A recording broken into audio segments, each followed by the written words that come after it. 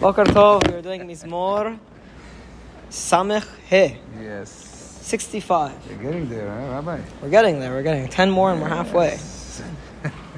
We're only 10 away from being halfway. Okay, so the Mizmor is an interesting one. Very, very interesting Mizmor. It opens up with a song of praise for Borei Olam, for his kindness to people, for how people come to him and he forgives their sins and he brings kapara for people. But then, interestingly, after discussing how Borei Olam is good to people, the Mizmor completely shifts from that topic and starts discussing the bounty that Borei Olam brings to the world. Now, the use of this Mizmor, the reason I think it's a beautiful Mizmor, is because we always think about our relationship with Borei Olam and how, okay, we have to do good, and that's a lot of the things in Tehillim, or David talking about his personal relationship with Borei Olam, how he's asking for protection and so on.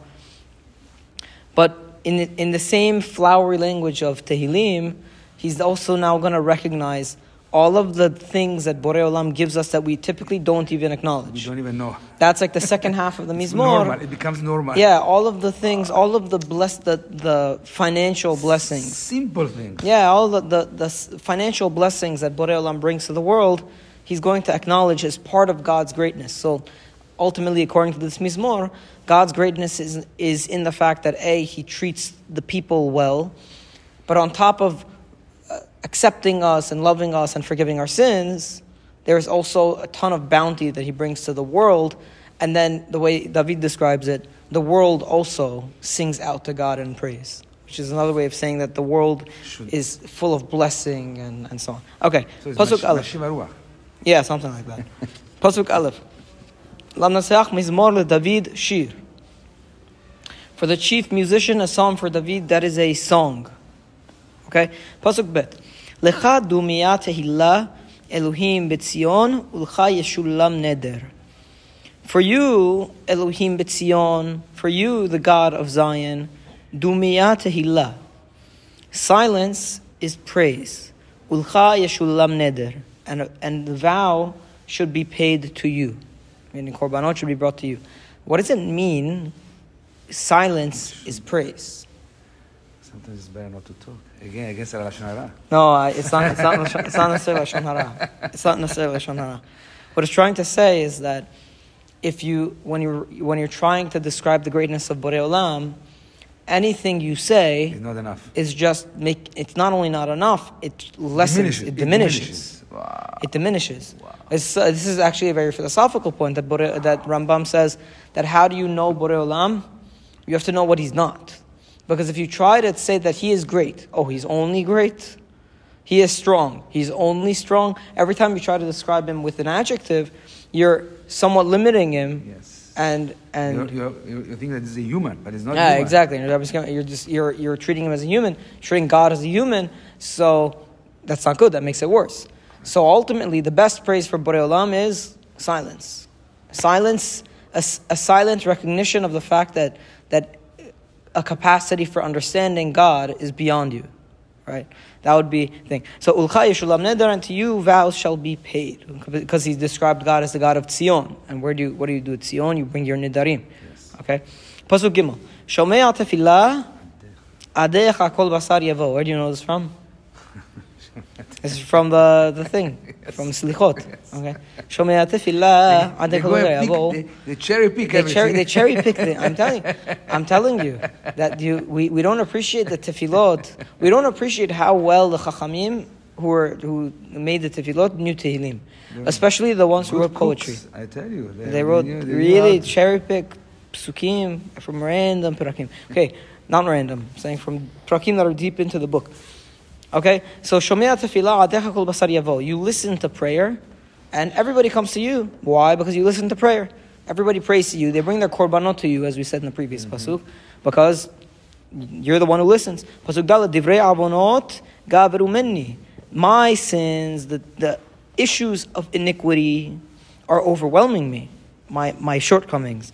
Pishayenu ata techaperem. However, our sins you forgive. Pasuk He. Ashrei tivchar utkarev Ishkon Hatzerecha. Praiseworthy is the person that you choose, and he comes close and dwells in your sanctuary. Nisbe'a betuv betecha kedosh echalecha, and he is sated from the goodness of your house, the holiness of your temple, right? Because you're the good God who gives forgiveness, and so praiseworthy is a person who comes close to you and dwells in your house. Praiseworthy is that person and benefits from the bounty of your house. Now the rest of the Mizmor, or in a few psukim, is going to start to describe how the bounty of Borei Olam's house, not only does it overflow to the people who are in the house, but it overflows to everywhere. And even the world and the trees and the earth are singing God's praises. Anything. Yeah. Pasuk Vav. Noraot betzedek ta'anenu Elohei Yishaynu. Answer us with great deeds, our God of salvation. Miftah kol katzve eretz v'yam rechokim. You are the shelter of the edges of the world and the far seas. So he says, please answer us with amazing deeds, Borei Olam, when we come, because he just said, Adecha kol basar yavo, everyone comes to you for tefillah. So now please answer our tefillot. You are the one who is able to provide shelter to everyone on earth. So clearly, you could answer my tefillot. You could answer our tefillot, right? So now, the whole purpose is going to be, let us describe how God provides shelter to the entire earth, so that we can appreciate His greatness, and we can acknowledge how great He is, so that He answers our tefillot. Kind of like the breakdown of the Mizmor. Pasuk Zayin. Mechin harim bechocho ne'ezar bigvura. He sets mountains with His strength, and He's girded with might. Right? How did He? It's as if like the mountains are like objects that He put in place. Yes, so that... But they represent strength and power, and God is the one who put them in place, right? And where He put them. Exactly. Pasuk Chet, Mashbiach she'on yamim, she'on gallehem, v'hamon le'umim. He calms down the roaring of the seas, right? There's nothing more overwhelmingly powerful than a sea that's raging, right? You ever watch on YouTube sometimes videos of boats that are in a storm. Crazy, the strength and the power that they're up against, right? So Mashbiach she'on yamim, she'on galehem. And God is the one who can control that. He's the one who controls the roaring of the seas, the roaring of their waves, and the tumult of the nations. And it's not only the seas that He controls, but also the people of the earth that are getting out of hand. He's the one who calms them down. Pasuk Tet. And then those who lived on the edges, they start to fear your signs.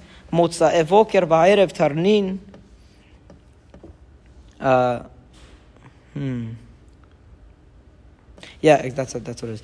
Okay, and then the people that are of the places where it's morning, or the people in the places that it's night. So that means meaning all the sides the of the globe. And here is day, there is night. Yeah, they sing out. They sing out to you. How does He know at this? I don't know. It's a very good point. That every day and night. Have the knowledge. Yeah. I don't know. I'm realizing that right now. Well, how can He know this? The people is now day here. Is night in Hong Kong. He didn't know about Hong Kong. He didn't go around the world. The place of morning and night sing out to you. He's trying to say that all edges of the earth sing out to you. No, there's no other way to interpret this pasuk. You have to assume he knew. He knew that there is, when one place is light, one place is dark. Yes. Wow, fascinating. Pasuk 10. Pakatta haaretz v'teshokkekeha. You remember the earth and you fulfill the earth's desire. Now, where do you see the word teshokkek or teshuka? You see it a lot in Parashat Bereshit. Ve'elishech teshukatech ve'yim shalbach. And Elecha teshukato ve'ata timshal bo. Yeah, it's all about creation and everything. It's said to Chava and to Cain. Okay? But you remember the earth and you fulfill its desire, because you're able to bring bounty to the entire earth at the same time. Right? You know, someone wealthy could donate food for, a few hundred people, right? 1,000. Borei Olam donates food to the entire globe, right? Not only the world, all the animals, all the insects, everybody Yeah, The manna is coming to their door. The manna is coming to their door. Rabbat ta'asharena, with abundance, you make it, you enrich it, you enrich the world. Peleg Elohim alemayim, there's a stream of God that's filled with water. It's as if Borei Olam has like a stream running through the earth, and it just goes and it blesses everything. The stream goes and overflows and brings bounty to the entire earth. Tachin de ganam ki chen techineha. You prepare the grain of the earth because so it is prepared. Something like that is the translation. Tilamea rabveh, you saturate the furrows. I think the furrows are like when people they dig like holes and they plant seeds in the holes and they make it like a line of holes. So that would be a furrow. Nache gedudeha, you satisfy its hollows. Honestly, I don't know what a gedud is. So another translation I read, I didn't really understand what it was referring to. Okay, but you satiate the furrows. Do you have a thing? Translation from Pasuk 11? It's also the same thing. What, satisfies hollows it has? Yeah, it says here, it's... Nahet gedudeha. Okay, I don't know. Birvivim timogigenna. This I know. Revivim is raindrops. Okay, with showers. Akir vivim ale'aysim. That's some Shirat HaAzino, you see the same word. Timogigenna is you, here they say satisfy it. You could also say to water it. Something along those lines. Simcha tevarech, and you bless its vegetation. So you have the stream going through the entire earth, and the stream overflows and it fills all the furrows, and you also bring rain, and you bless all of the vegetation that's coming from the land. That's all from you.